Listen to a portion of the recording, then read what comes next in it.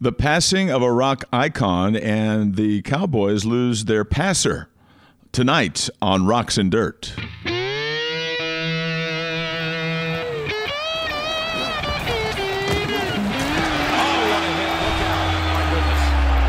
Vicious.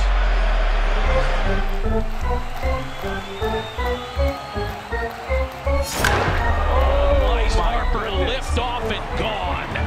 Oh man, Harper.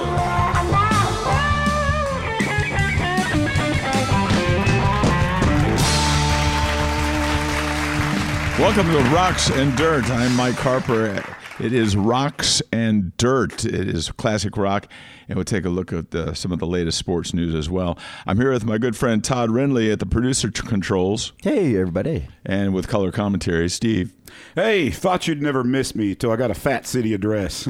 I have no idea what that means. I just always thought it sounded cool. Is that what he said? A Fat City? Yes, that's what he said. I never knew that. For 40 years, I never knew exactly what he said. Now you're making you're making a Van Halen reference.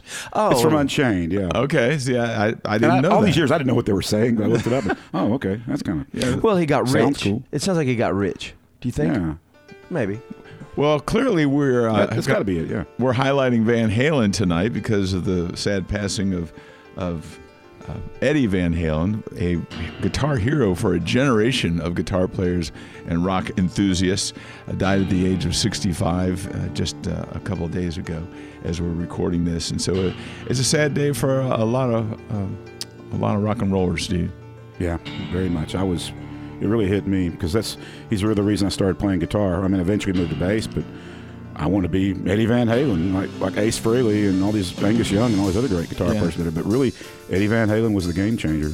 Now, you and I talked a couple of days ago about the state of rock and roll at that point. It was late 70s, and things had kind of gone to punk in many ways, and any of the hard rockers had kind of gotten pretty dark, but Van Halen kind of took rock and made it a little brighter, a little maybe a more commercial sound. Well, at the time, in the late 70s, a lot of the original hard rock giants like Deep Purple, Black Sabbath, who Van Halen actually opened up for on their first tour in 1978.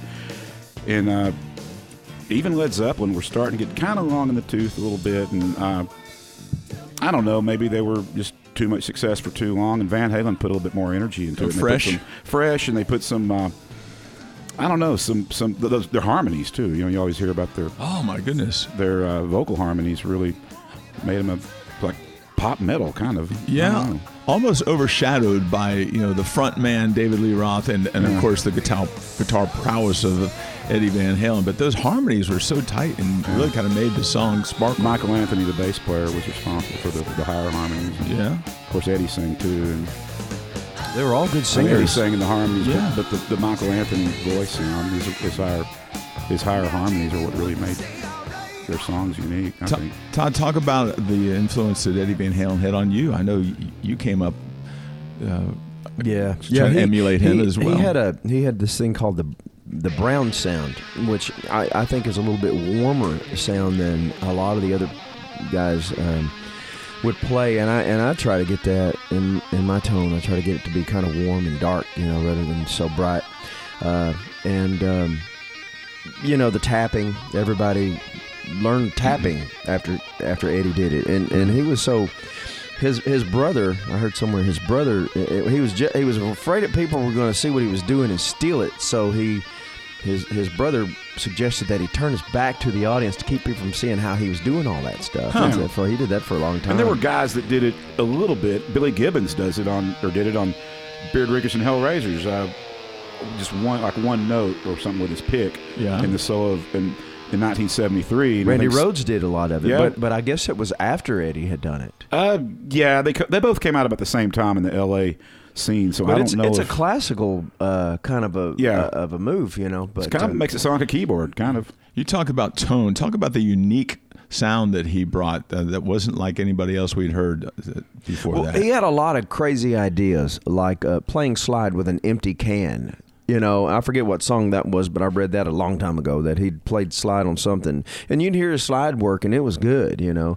And then on what's that tune, Steve, where he plugged a Fender Rhodes through a distortion and a phaser? Oh, it was a Wurlitzer electric piano. It was in the Cradle Will Rock. Yeah, and the flanger and the Marshall stack. He always come up with these crazy ideas, and then not only that, tinkering with guitars, doing crazy stuff that nobody ever did before, and he helped design a Floyd Rose tremolo system, where that he could just do those dive bombing things. And then everybody did that in the 80s. And then it would come back and be in tune. That's the thing. You listen to like Jimi Hendrix at Woodstock and listen to him play the national anthem and stuff. He gets a little crazy, and all of a sudden his guitar's out of tune, you know?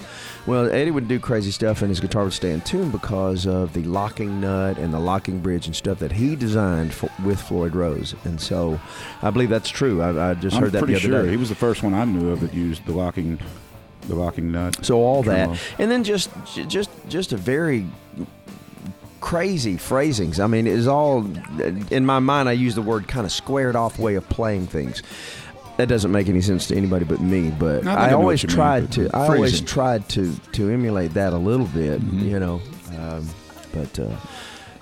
Eddie Van Halen, credited by many to be like the next innovator since Jimi Hendrix. Kind of took it to which another was a decade level. before, you know. Yeah. So it'd been a decade since there'd been there were some great hard rock guitar players in the 70s. You know, there was. Yeah. Oh, yeah. There was, you know, the guys I liked when I was a kid. About the same time I discovered Van Halen, like you know, Ted Nugent, Joe Perry, Angus Young.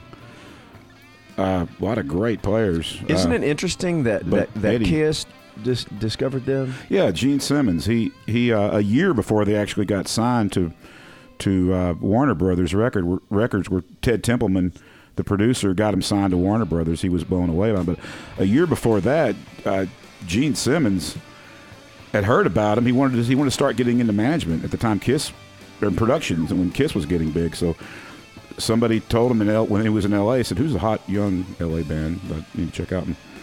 And the people were saying, "Oh, you got to see Van Halen." And Gene, first thing that came to his mind was, "What kind of name is that? It sounds like a shirt, like Van Heuser or something." He said, "Well, that's the guitar player and the drummer's last name, and that's perfect." And he wanted to change their name. He didn't like the name at all, and he tried to get Kiss's management turned on to them, and they didn't. He didn't. Kiss's manager didn't really like. They didn't like. He liked Roth specifically, I guess. Yeah. So it was another year before they got signed. Well, all this reflecting we've been doing in the last few days, I was listening to Van Halen riding the truck the other day, and I was thinking, you know, you go out and you do cover tunes to try to be discovered, and because when you say, "Hey, come hear our band, we wrote our originals," and I go, I don't want to go hear no band's originals. But if I was in a place and I heard Van Halen songs for the first time ever and didn't know who they were, I would listen to those songs and go, "Man, these are some great tunes." Because not only has Eddie created another style besides the tapping, just the phrasing, he's a brilliant player. David Lee Roth wrote some great songs. Yeah. And I never really he thought had a about clever it. way with words. Yeah. I mean, even you hear him talk, and he's like Steven Tyler's kind of like that He's a too. wordsmith. Where the way they talk and the way they tell stories are just something about they've got a rhythm to how they talk and tell stories, and that's another reason Ted Templeman at first he's kind of turned off by David Lee Roth's vocals, but Roth worked at it and he got better at the vocals, and Ted loved his songwriting. Oh, another thing I want to mention about Ted Templeman, I just read his book, and he said that when he first saw Van Halen in the middle of sometime in early mid 1977, Eddie wasn't even doing the tapping yet. That didn't come along till right before they started recording. I mean, he didn't see him do it live until the few gigs they did before they started recording the Van Halen album, and he started messing around with Eruption, and Ted said, "What's that?" He said, "It's just a little solo I'm doing that we're going to do in our live show." He said, "We got to record that. We got to put that on the record." And that was Eruption. Todd, you mentioned David Lee Roth wrote some pretty good songs. I don't even think I realized that David Lee Roth was one of the songwriters. Yeah. He wrote all the lyrics. Because we did Little Dreamer the other night. Right. And there were some people in the audience who'd never heard Little Dreamer. Yeah. And they go, "I went and looked that up, man. That was really cool." Well, it's a great song. It's got a story to it, you know. That was a last-minute addition to the record too. That was they had to put it's the closest thing to a ballad, I guess, on the first Van Halen album. Yeah. When I first heard Van Halen was 1978, the first album. My first impressions were of Jamie's Crying. Wasn't that on the first album? Yeah. Yeah, and It was a single. right. And my first impressions were of David Lee Roth and that kind of thing he does with his voice a lot, I thought. And at first I wasn't really attracted to it, but I did notice the crunchy, unique studio sound of that guitar. And before long, I guess where they got me hooked was when I heard You Really Got Me. The Kinks originally did that song. That's the first thing I heard, I was too. a fan of the Kinks from the 60s, and I thought, well, here's some guys that have kind of updated and brought some more rock sound to it, and then I became a fan after that. Sadly, it's often after the passing of a rock hero like that you really start to dive into it, and that's what I've been doing this past week or so, as I guess you have got. I've been reading these books. books about Van Halen even before I found out about Eddie on Tuesday. I just thought, wow, this is weird timing. I'm really on a Van Halen kick right now, and this happens. And then, so the question becomes, we may have talked about this before, Van Halen with Roth or Van Halen with Hagar, and you can make an argument either way. Yeah. I prefer the first 4 albums with David Lee Roth. I do like Sammy Hagar. Sure. I was a big fan of his even before he joined Van Halen. Yeah. And I like some of the stuff with Van Halen, but I still think those first 4 Van Halen albums are special. Yeah, made a big impression. And as always, I like to take a look at the lists. Guitar World magazine lists Eddie Van Halen as number 1 guitarist of all time in the world. Eddie Van Halen, number 1. Now, the all-ever controversial Rolling Stone magazine put out their top 100 of all time, listed Eddie Van Halen as number 5. Don't you want to know who the first top 5 were? Yeah, okay. Hendrix- that was Rolling Stone. Yeah, right? Rolling Stone magazine. You always do this. You always do this, Mike. Jimi Hendrix was number 1. Well, okay. We're going to go okay with that. Eric Clapton, number 2. Clapton was a big influence on Eddie Van Halen. That was his favorite That may guitar be what player. they're looking at. Influence, maybe a factor. Jimmy Page, number 3. Okay. This is one you're going to love. Number 4, Keith Richards. And then Eddie Van Halen. Great So songwriter. I can almost hear people going, what? Well, he was an influence. Yeah, What Steve says. Best He was guitarist influential. that plays an open G all the time. You'll be happy to know that Bob Dylan was not in the top 10. Okay, I don't know all where right. he is. Right? Thank you. I love Bob Dylan. So that Eddie Van Halen, R.I.P. We have gained much from your. How does it feel? You do.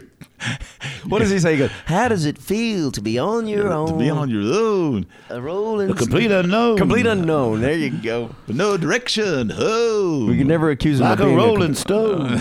Everybody must get. And with that, we turn it over to our sponsor of the week.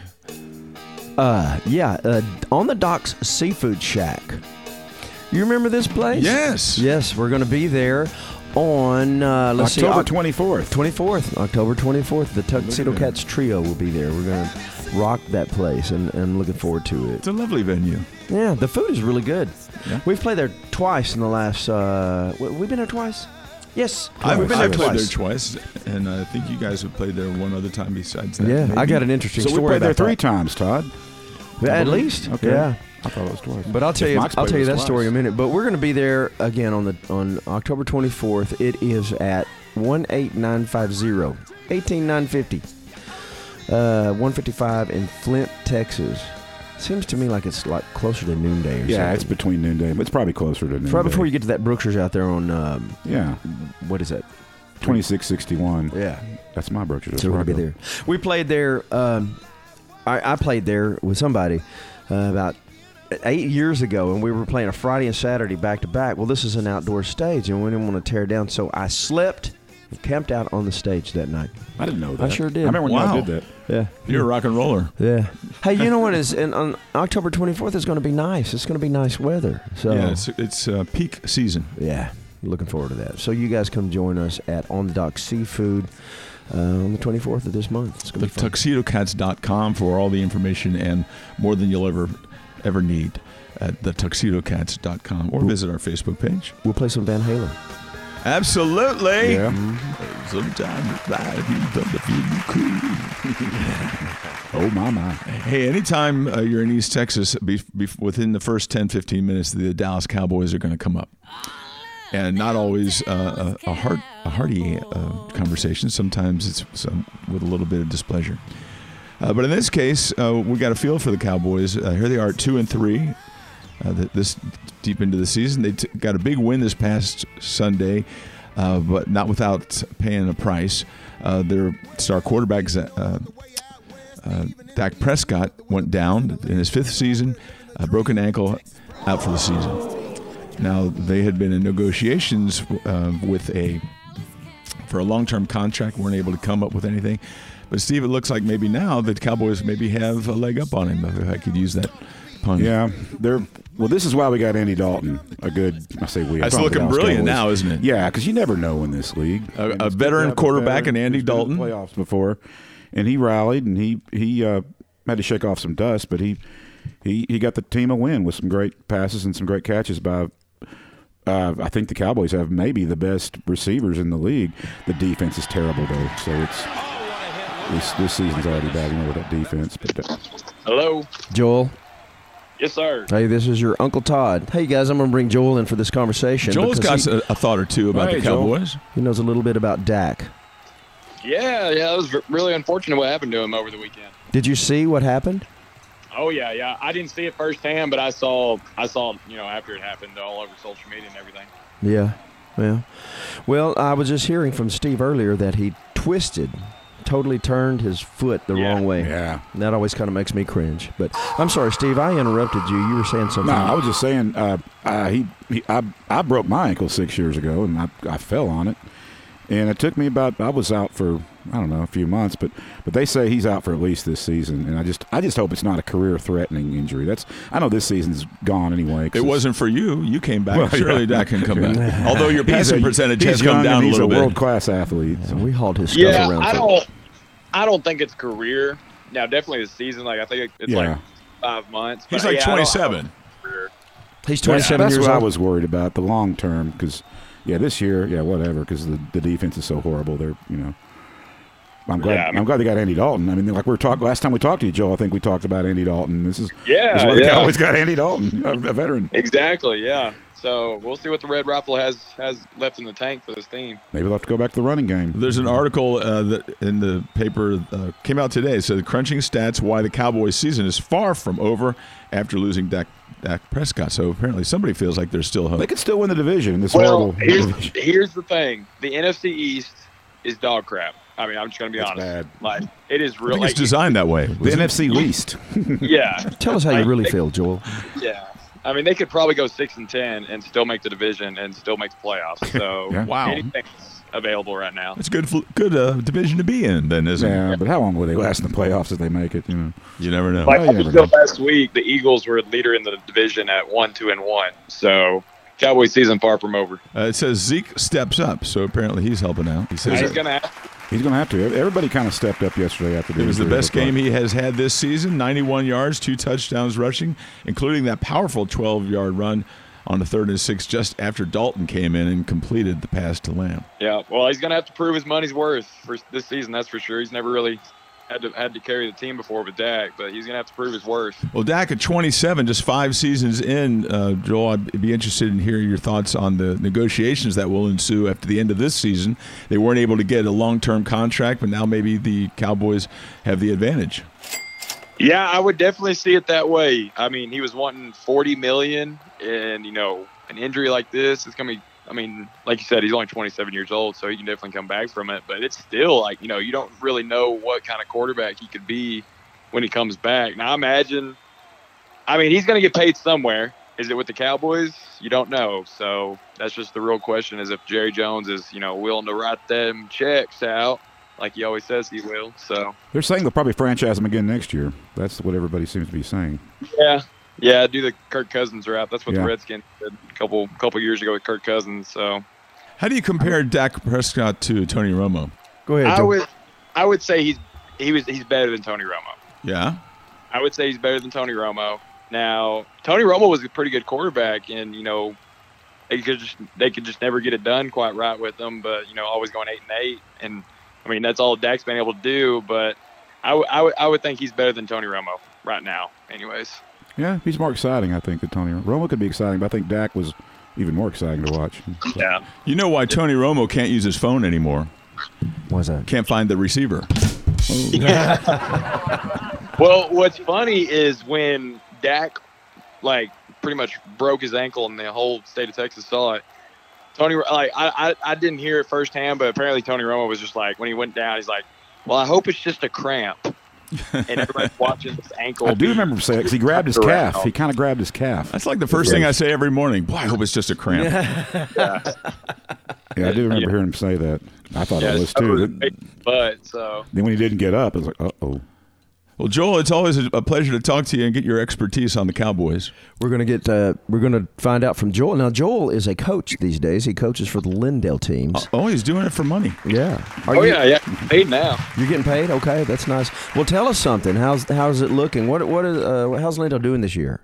Oh, they're doing great. We're on a steamroll. It's just, who are we going to steamroll next?